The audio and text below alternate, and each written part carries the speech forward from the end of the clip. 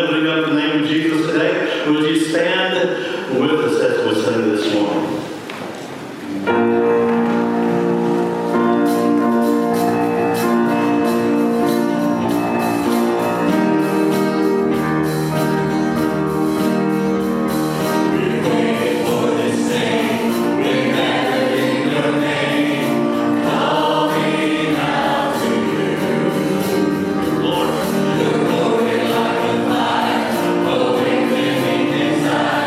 Will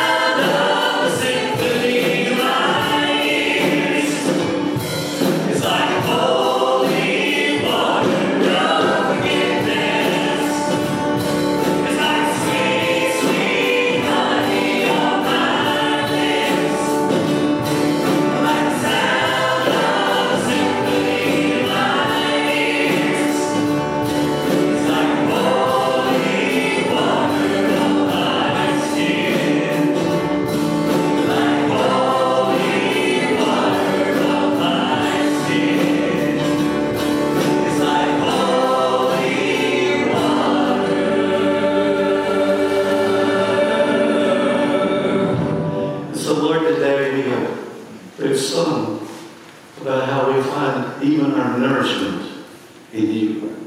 And Lord, we tell you how your forgiveness is. Today we pray that our offering of worship today has been acceptable in your sight. Lord, we love you. Oh, how we love you. And we thank you for loving us. In Jesus' name, amen. Hey, we have a special treat today. Today is the kickoff of our men's ministry here. We'll be having a meal. I'll say something about that at the end at 6 tonight. But we've got someone very special who's with us today. Seth Buckland needs really no introduction. Everybody knows him. In fact, everybody knows. I saw him, and there was a dog here, there. There's always some story about where somebody's seen you. And so if you look on Facebook, you can't keep up with the guy. Of course, he was on the staff of First Baptist Spartanburg for years and years and years. I consider him the best of the best. I have the privilege of knowing his father. And when he sings in the moment, you're going to hear a bit of that. You'll hear how his dad sang a lot. But I want you to put your hands together and welcome Seth to our platform.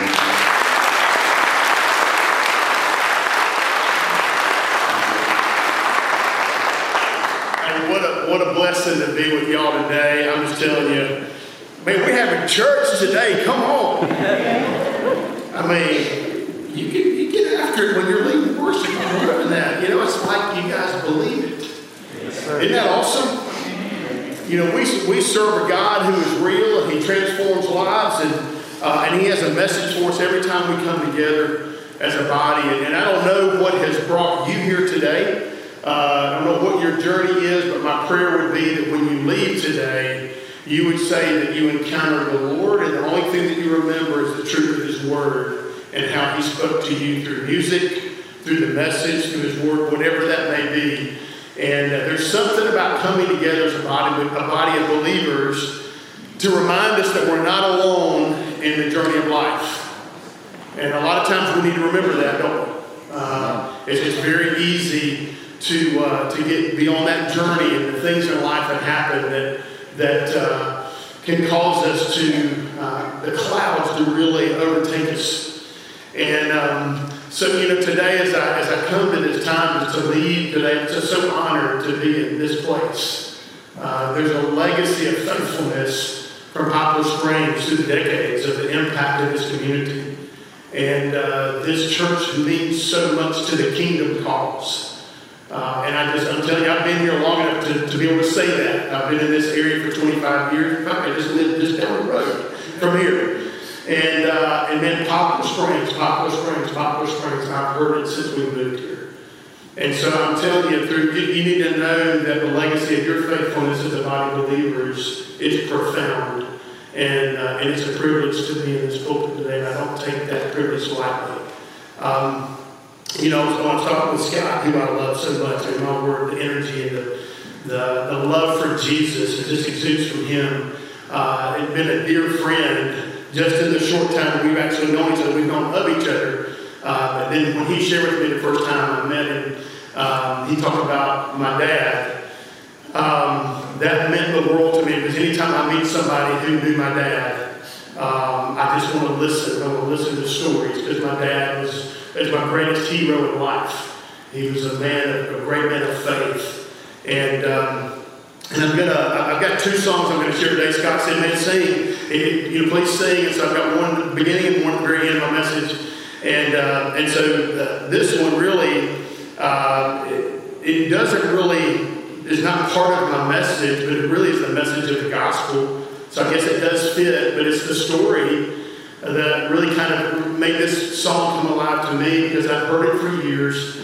But on the morning that my dad passed away, my mom calls me and she said, baby, your daddy's not hurting anymore. He had been in pain, disabled for almost 20 years. And had been in constant pain. I won't go into the whole story, but I got in my car and I bugged out to go to Easley as fast as I could get there.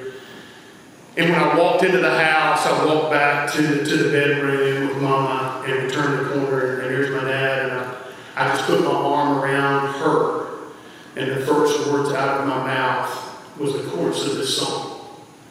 So I don't know what battle you might be going through, what valley you may be going through, but remember, there will be a day when there will be no more night. No matter what struggle you're facing in life, there will be a time when we will be united together as believers for all eternity, and there will be no more night. And so I pray that this song is an encouragement to you.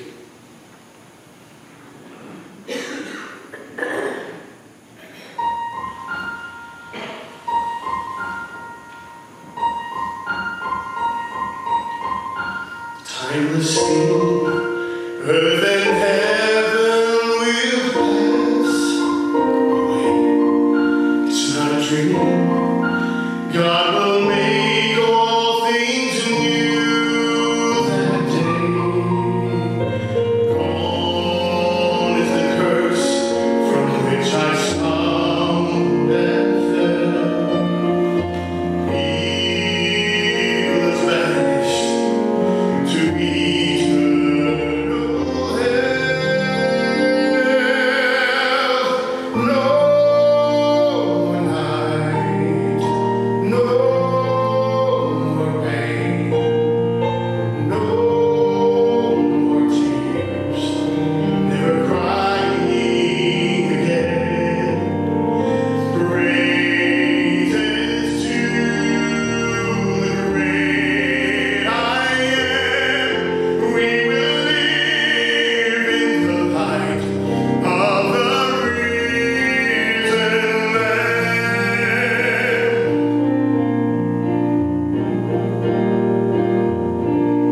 See all around, now the nations bow down to sing. The only sound is the praises to Christ our King. Slowly the names of the book are read. I know the King, there's no need to dread. No more night, no more pain, no more tears, never crying again. Praises to the great I am. We will live in the light of the risen Lamb. See over there, there's a mansion prepared for me, where I can live with my Savior eternally. No more night, no more pain, no more tears, never crying again. Praises to the great I am. We will live in the light of the risen Lamb. We will live in the light of the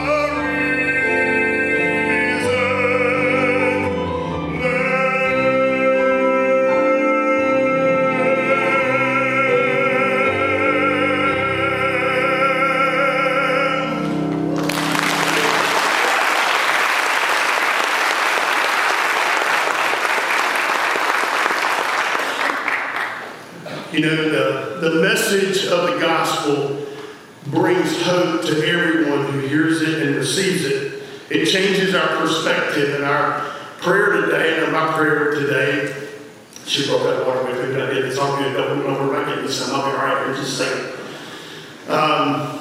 Is that when you reflect on it, it changes your perspective. And you know, when I think about the journey that I've been on in life, you know, I was at First Baptist for 25 years as the youth pastor. I've been in youth ministry really since the Lord called my wife and we were in dating in college, we began to sense this calling, and God confirmed that when we got married. And to reach students, to reach that next generation. And we've had the blessing of serving in the student ministry kind of realm for almost 36 years. We celebrated our 36th year anniversary last week, by the way, and I didn't forget. Okay? But it's one of the things. I also serve as the assistant director for Palmetto Boys State, which is sponsored by the American Legion, and every year we bring in the top rising 900 to 1,000 boys from across the state of South Carolina, the senior boys going into their senior year. And so the journey of that, and now that I'm with Fire Pit Ranch, I went on full-time with Fire Pit Ranch in December as the Director of Leadership Development. So I'm traveling and speaking in churches literally all over the state, mostly in the upstate, Columbia up, challenging churches to engage in the community and provide mentoring opportunities for boys. We're doing leadership development with a lot of the high school athletic teams. And there's some constants that keep bubbling up as I listen to the voices of this next generation. And one of the things that I'm hearing, especially this past summer at Boys State, when we'll have a lot of elected officials that come into Boys State to speak, because that's a week that we spend introducing government, the political process, how to make a difference in your community. And a lot of the boys debate issues of the day. And it was amazing to hear some of the mindsets and argumentative points that some of the students were making. And I'm like, wow, where's this coming from? And I think that you would agree, a lot of times what we see in our country today is there's thought processes that in some cases don't make sense. You kind of wonder where it originates from. But as I was listening to these boys share, they weren't without passion. I mean, the passion was there, but they were arguing from a mindset based on what they thought was right. And the more I would dissect a lot of their conversations, it really was these guys are searching for truth, but not all of them know it. And so I want you to keep that mindset in mind, because, we're living in a chaotic time. I mean, I know I look old, but I'm only like 33 years old. Don't say anything. Don't peanut gallery. Being 58 years old, okay, having 4 boys. Well, I just went there, and they did give me gray hair, I guess, maybe. Of course, I had the gray hair before. Actually, before Robert I got married, I started gray. Thanks to my mom's genetics, I got gray early. But one of the things growing up with our boys and just seeing them and being around them, listening to their stories, there's a common thread in the younger generation based on when they were born, okay, back in 91 to where we are today. It seems like the chaos has gotten worse. And a lot of that is the influence of social media and the spin and the news and all the things that we hear. And it's created a sense of desperation, because I believe we're surrounded by people that are searching for truth. They want to know, okay, what is the truth? And so when they hear someone speak articulately with passion, it's real easy for the younger generation to go, well, gosh, they're passionate, they're articulate, that must be true. Because they have nothing else to really measure it against. And if you don't hear anything else I say today, there is a measuring rod. And it is God's Word. It is unchanging. It is the substance to base our life on. But there's so many of us today, in our world today, so many people that are trying to build on something else. And to take a phrase from a great song, all other ground is sinking sand. Okay, there's only one solid rock. So I want you to resonate on that today as we look at God's Word together. We're going to look at from the book of Mark, chapter 10. This is one of my favorite stories in Scripture. This story is actually covered in other Gospels, but I choose this one because there's a particular phrase that's mentioned in this version, in this particular account, that's not mentioned in the others. And it's just a nuance that Mark picked up on Doesn't change the truth of the other ones at all. Just kind of gives us another look. One of the things I love when I study God's Word, I love to see how the different disciples, viewed some of their different angles, kind of like having different camera angles. You can see some things. Oh wow, I didn't know that side. That's pretty cool to see that. So I'll try to bring that to bear as we walk through this together. Verse 17 from chapter 10. As Jesus was starting out on his way to Jerusalem, a man came running up to him, knelt down, and asked, "Good teacher, what must I do to inherit eternal life?" "Well, why do you call me good?" Jesus asked. "Only God is truly good. But to answer your question, you know the commandments. You must not murder. You must not commit adultery. You must not steal. You must not testify falsely. You must not cheat anyone. Honor your father and mother." "Teacher," the man replied, "I've obeyed all these commandments since I was young." Looking at the man, Jesus felt genuine love for him. "There's still one thing you haven't done," he told him. "Go and sell all your possessions and give the money to the poor, and you will have treasure in heaven. Then come, follow me." At this, the man's face fell, and he went away sad, for he had many possessions.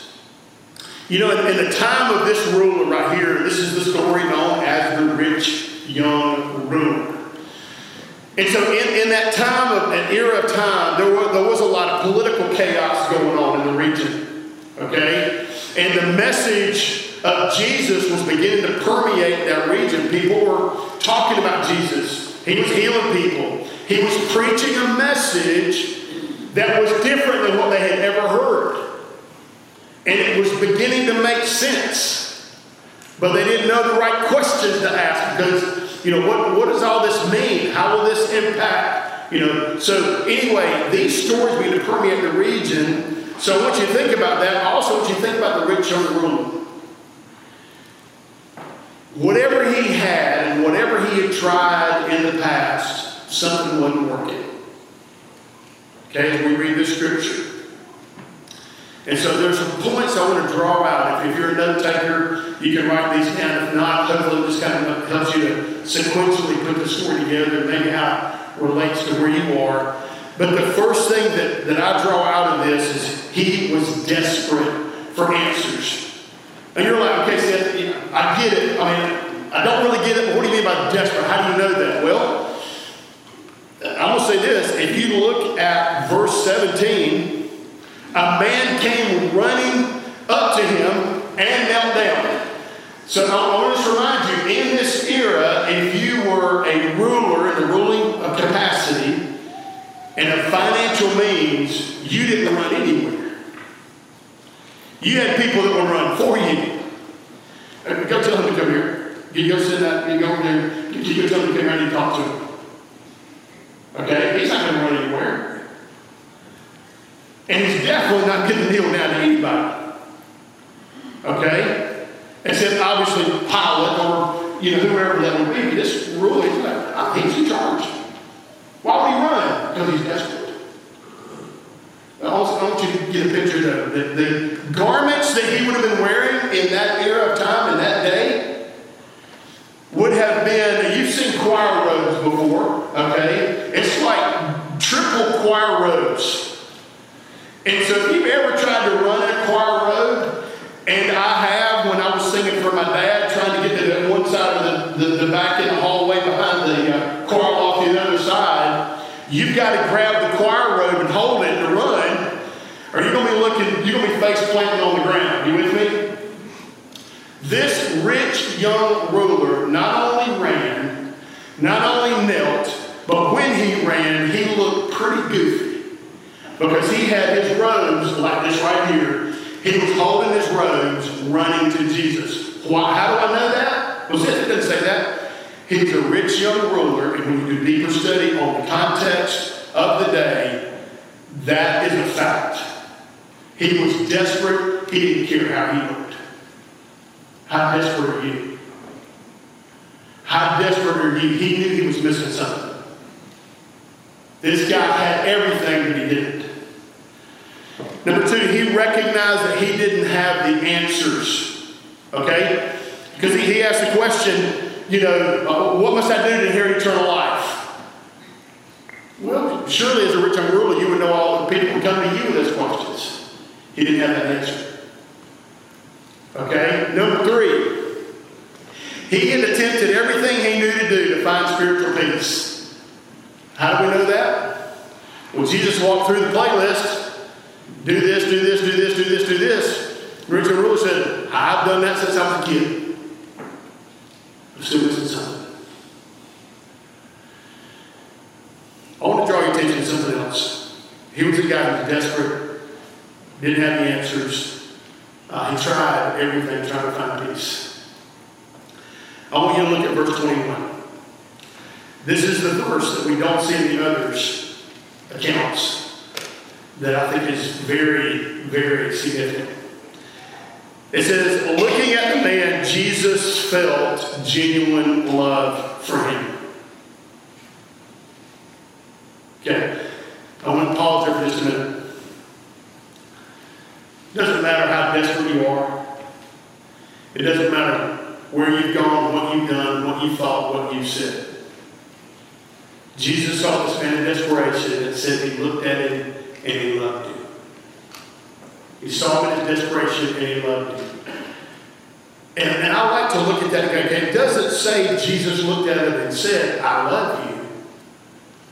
And so what that means to me is that as Mark was watching this unfold, there was a demeanor, there was a countenance, there was a presence of Jesus that screamed at this guy, I love you. That Mark picked up on that, like, wow, he's loving on him right now, even though he sees this desperate place. I want you to receive that this morning. Because Jesus looks at you this morning and says, with his demeanor, with his look, I love you. I don't know what you're going through, but I love you. I love you just the way that you are.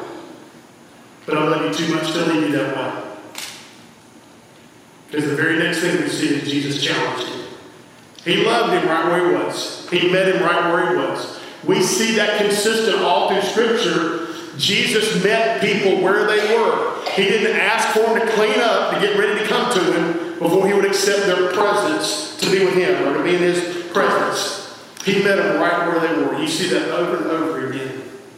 But when he challenged him to let go of his identity, his security, the things that he felt like that made him who he was.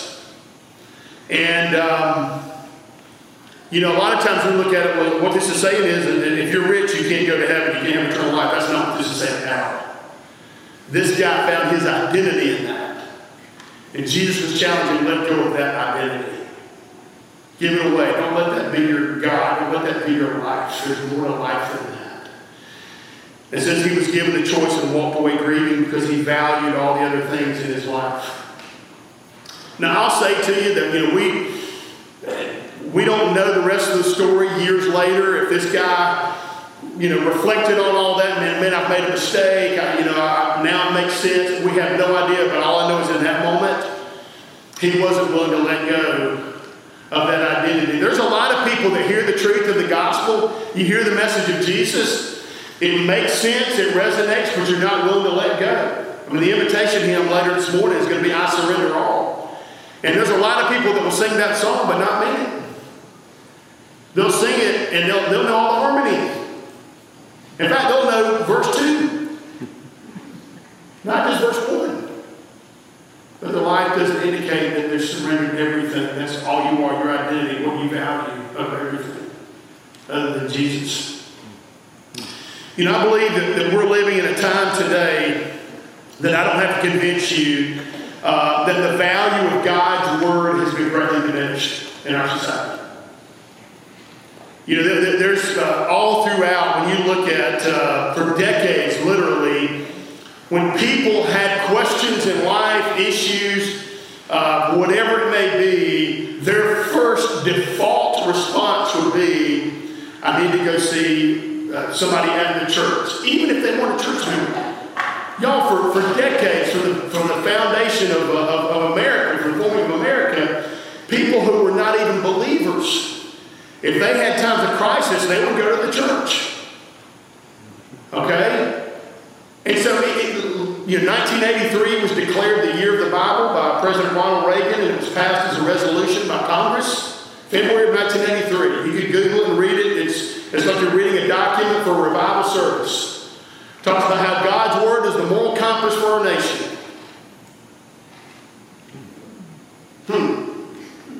That's 1983. We've come a long way, haven't we? In the opposite direction. I want you to think about that for just a minute, because for 250 years, there's been this noticeable drift away from these foundational truths that we value. I want you to think about what I was talking about earlier, how people are passionate, they're speaking their opinions that are becoming their truth, and how that leaves them in a constant state of searching and desperation. Alex de Tocqueville in 1831, he was a French historian and political scientist. He came to America for 9 months to study, why is America so great? Why is this nation so great? Some 55 years old into this what's called a test or a project or whatever, this democracy experiment was the term used often. It was an experiment in democracy, okay? And for 9 months he studied. In fact, you can read the book Democracy in America. But this is a quote from his study. I sought for the greatness and genius of America in her commodious harbors and her ample rivers, and it was not there. In her fertile fields and boundless forests, and it was not there. In her rich mines and vast world commerce, and it was not there. In her democratic Congress and her matchless Constitution, and it was not there.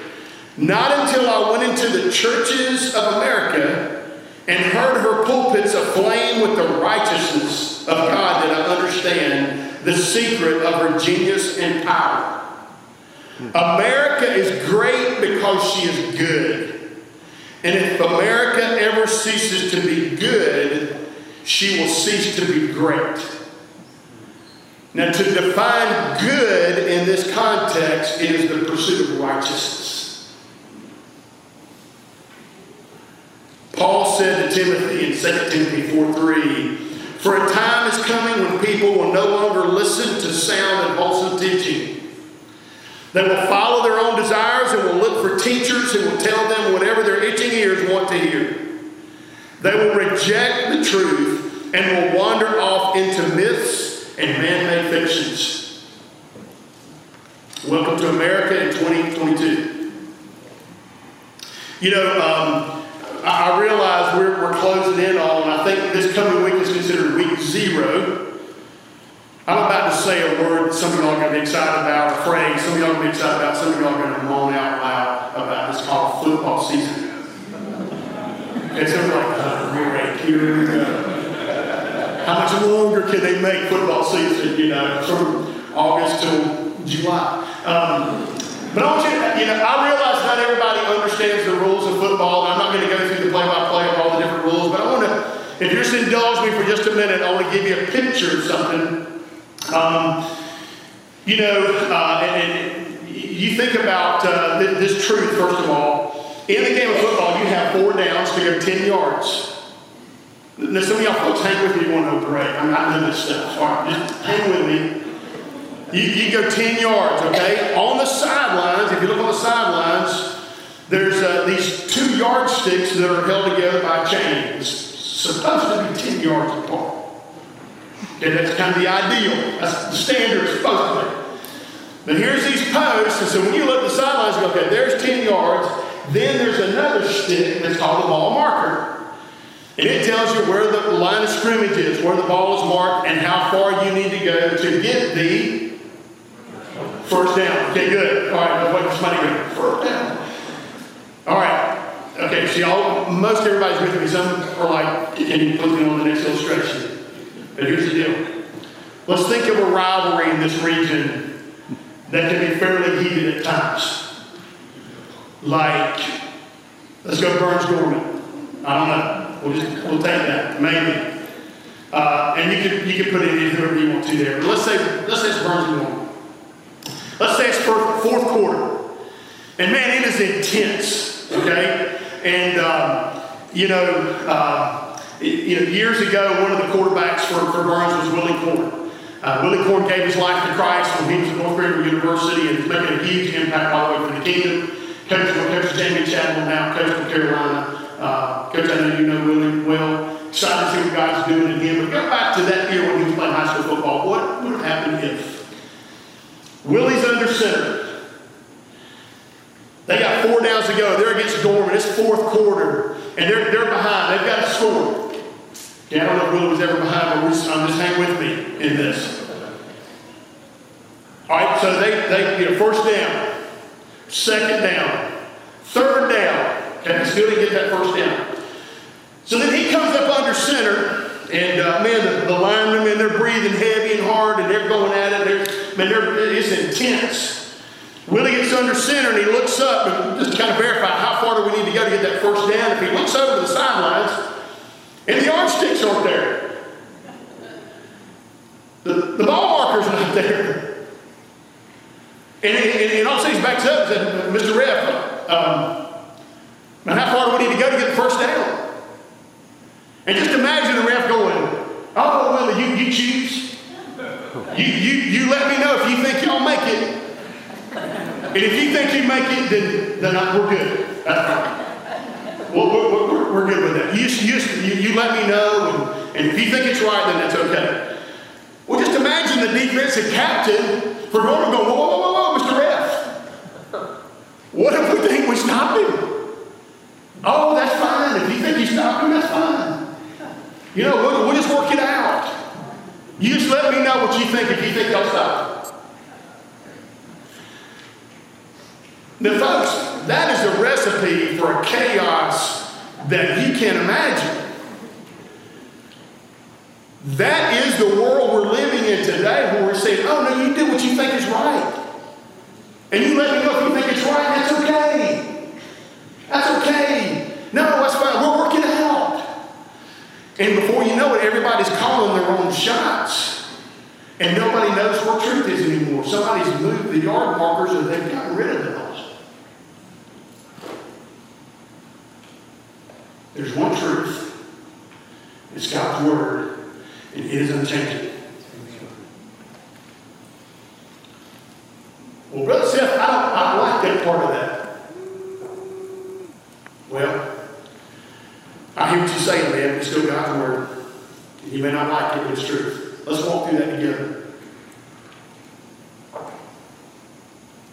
I'll say this. The importance of having a compass is crucial. I think about several years ago, my oldest son, Jacob, was on a survival experience. He'd gone through outdoor wilderness at North Greenville and graduated, and he was teaching at R.D. Anderson at the time, and he was still doing some survival training and being certified at higher levels. If you've ever heard of Dual Survivor, it used to be on TV years ago. He went to go study under one of those guys, and he was like at level 3, which is like a master's level training experience. It was a 3-day weekend, 72-hour experience in Ohio in February. I can't say Robin and I, my bride's in the back there, I can't say we were super excited because, Ohio, February, just think through that for a second.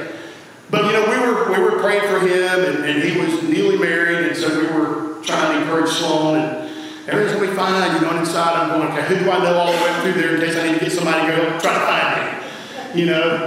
So he goes, and they get a compass, him and one guy. They get a compass, a knife, and a necklace with beads it's called pace beads, so that you've done land navigation before, you know what I'm talking about. To determine distance and then coordinates that you have to travel to check-in points to get to your final destination at the end of 72 hours or within the 72-hour time frame. 2 to 3 hours into their experience, to their first coordinate, the snow began.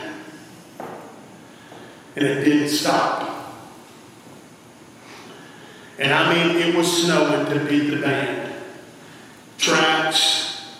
By the way, if it's snowing heavy cloud cover, no stars, no moon, no sun.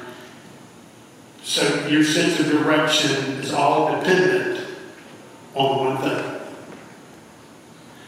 Because let me tell you a little fun fact about a compass. True north is still true north. When it's snowing, when it's raining, whether you feel good or not, true north is still true north. So they can depend on the fact that this compass was true. They accomplished their goal. They had a lot of obstacles along the way, but their saving grace really was that their compass was unchanging. Folks, no matter what we're going through, we can trust that God's word gives clarity to us. But we've got to go to that.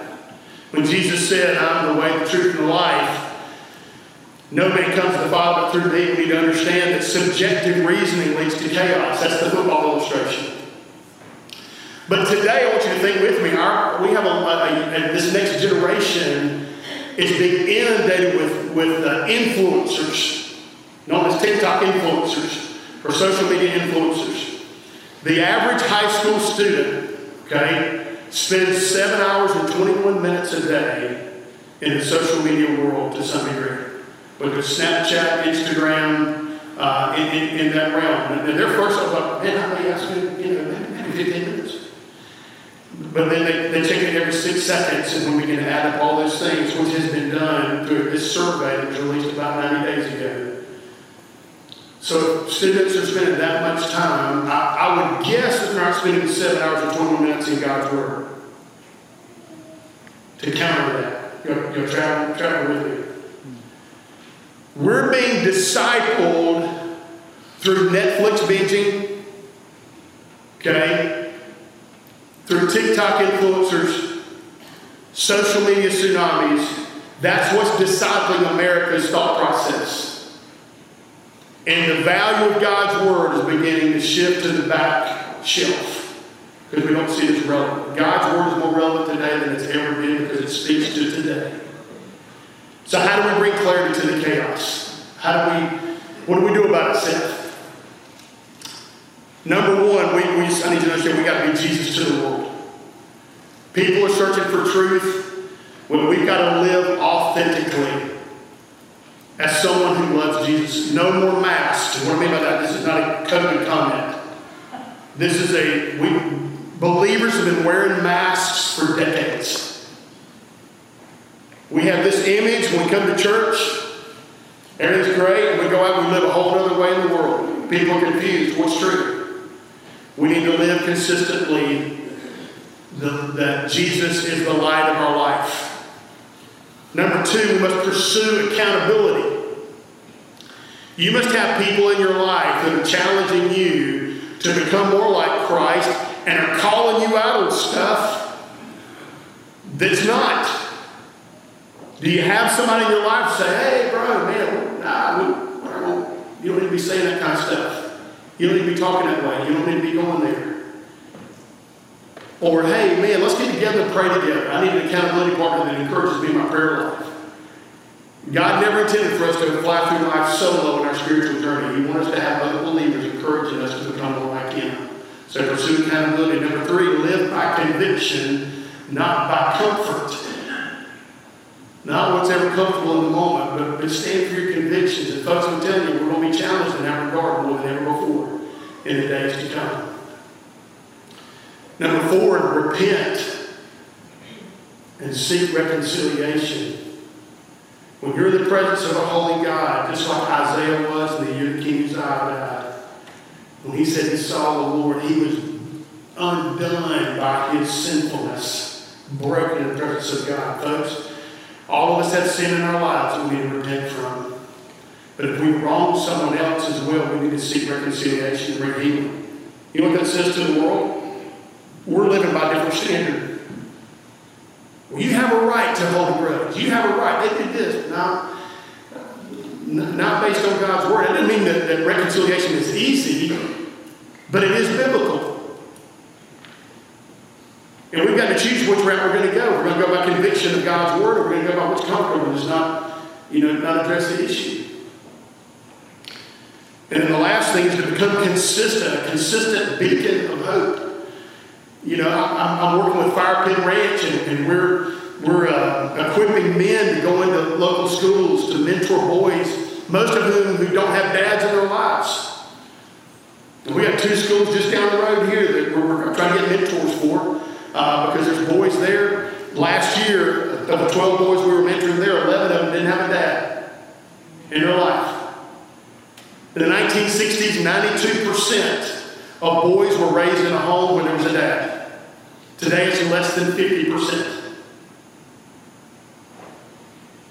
So to be a consistent beacon of hope is not just coming to worship, it's going into the community. It's being hands-on. What can I do to make a difference? Y'all got 61 children signed up to be in Upward Soccer. 61 children. 25 of those children don't have a church home. Their families are not involved in any church. You know what being a consistent beacon of hope is?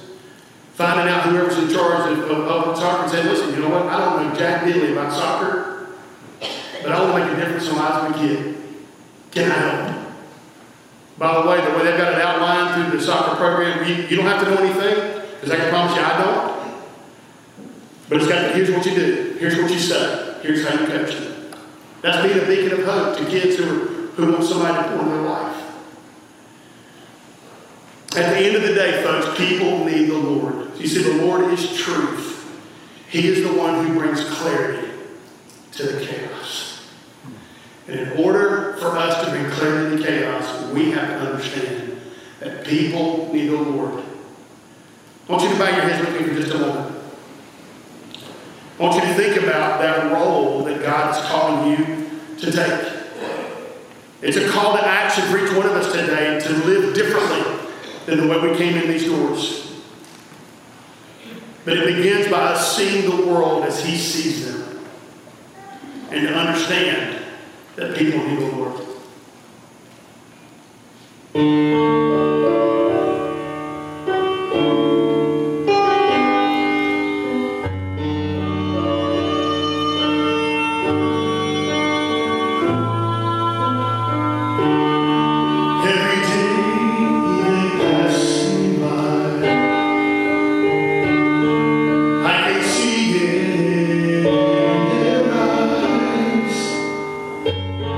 Empty people filled with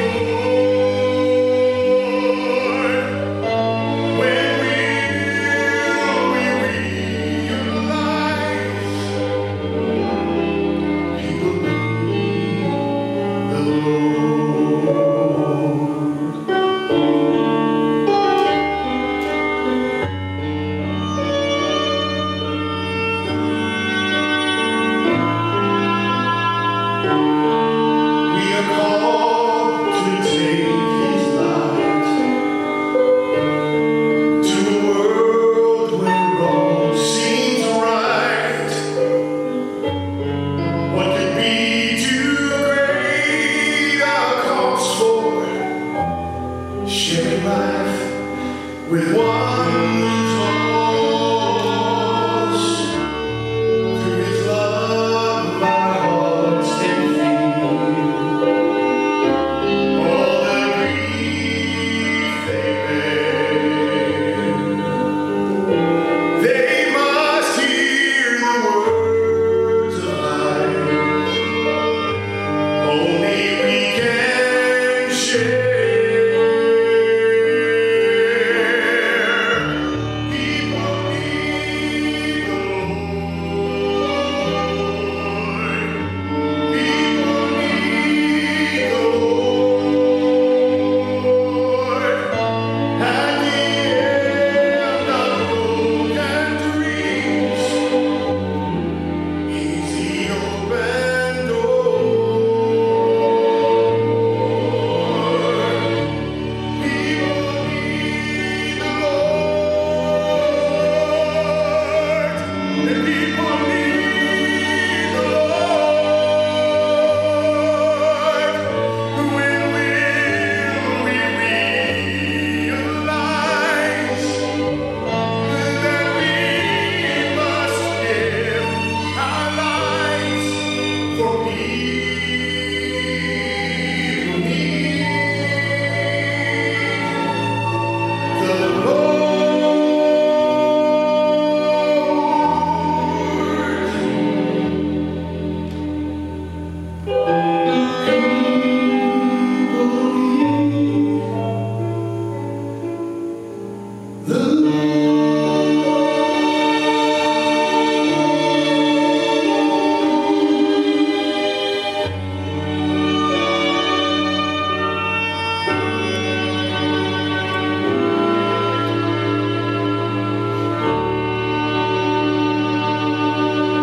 Every head bowed, every eye closed, and as the team comes to lead us in this time of invocation, what is God stirring you to do today? It's very easy to listen to the truth of His Word and the application that's been delivered and go, man, that's something I need to think about and pray about. But I would encourage you that if God's stirring your heart today, just come and take that to the altar and say, Lord, I don't know what this means, but I want to be a lighthouse of hope in our community, in my home, in this church, in my neighborhood, whatever that looks like. I surrender all. Father God, in the name of Jesus, I pray that as we sing this great old hymn, Father, that it would be a challenge to each one of us to surrender ourselves to whatever it is you're calling us to do. We pray this in Jesus' name. Amen. You respond now as God leads. Let's stand together.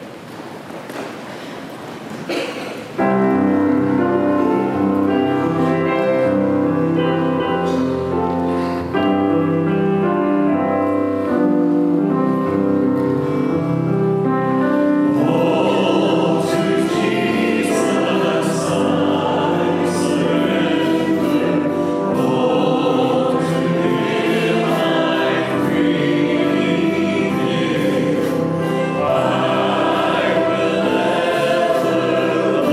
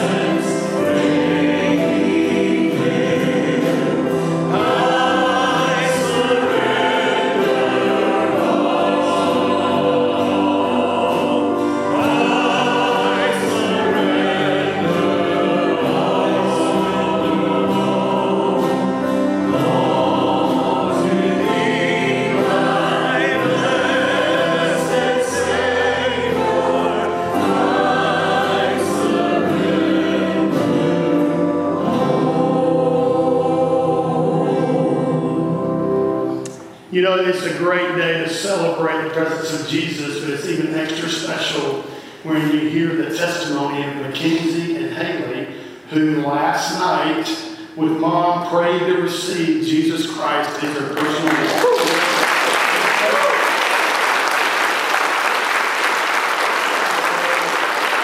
I'm not going to ask y'all to get up here and sing a song or anything, but can y'all come up here just a minute for the congregation just to see you? And so once again, y'all celebrate with them. And, one of the things about this, I want y'all to look down at these folks and just kind of a little bit. This is awesome, awkward at the same time. But this is a picture of people who, if you'll commit to pray for them in this journey of faith, will you lift up your hand for them to see that? These are folks that are saying, hey, we're with you. And there's going to be times in your life where you're going to feel like, man, this journey of following Jesus is not easy. Here's a sea of people that say, hey, we're with you. It's kind of like the picture in Hebrews chapter 12, when we're surrounded by a great cloud of witnesses cheering for us in that legacy and life of faith. And so you are not alone. And we celebrate with y'all today. This is awesome.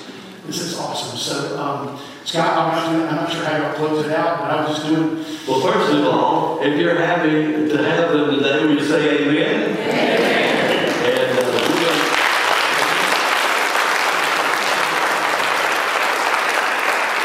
And at the conclusion, you just come here and let people come by and speak to you on the way out, let them hug on you and love on you. Mama, you look like you could need a little love just about right now. So that'll be good. We'll do that. Hey, listen, if you came this morning, first of all, I know who you are. This is a whole row of Foresters right here. And I did not know this, but they were coming to surprise the Pastor Ken and Pat this morning. But Pastor Ken is sick this morning. He's in the bed sick, and he started texting me about 7 a.m. this morning. So I guess you're the one surprised. We're so glad to have you with us today. Hey, as you're leaving, there will be men at the door to receive your offering. There's black boxes on the way out to the portico. You're more comfortable giving in that manner. And let me remind the men tonight at 6 o'clock. Now, there are going to be guys here at 4:30. If you want to come just to fellowship and to help cook, come and do that at 4:30. That's what I was told. We're going to have hot dogs and hamburgers and trimmings. Ladies have made dessert for us. Ladies, if you still want to make a dessert, we'll still take them. We're not cutting it off now. I saw some of you walking in this morning. In fact, I was up here trying to do a praise team rehearsal, and I saw all these cakes coming by. So you can still do that. Just bring them down to the fellowship hall. And listen, we didn't buy cheap meat either. We bought good meat. I think it's prime rib burger. Come on. So you don't want to miss that. And ladies, I'm sorry you can't be a part of it this time, but thank you for helping us with that. Men, don't miss tonight. You say, well, I didn't sign up. Well, come and talk to me. Come and talk to me and let me know you're coming, and I'll make sure we got a burger and a dog just for you. But you don't want to miss this thing. We're looking for God to do something that's going to continue from this day forward. Men, I'm convinced that God has a place for us as leaders. That's right. Men. And I'm also convinced that we have given away our birthright without even fighting. Come on. And we've let women just do the work because they will. They'll see the need and they'll do it. Mm-hmm. It's time for us to see the need. It's time for us not to be discipled by social media and Netflix and all that, but to disciple each other. We're going to be talking about that tonight. Come here, Seth, have some fun. We're not going to keep you all night. We're just going to be here till God says to go home. Let's pray together. Lord, thank you for the day. Thank you for what we have felt in your presence today. Thank you for Seth and the message and the songs, but Lord, for using him and for what you have spoken to our hearts today. And I pray today that it will be something we can't get away from as we leave this place, that we'll have these words in our hearts. Lord, help us to realize that the solid rock is your word. Always has been, always will be. Lord, we love you. Thank you so much for loving us. In Jesus' name.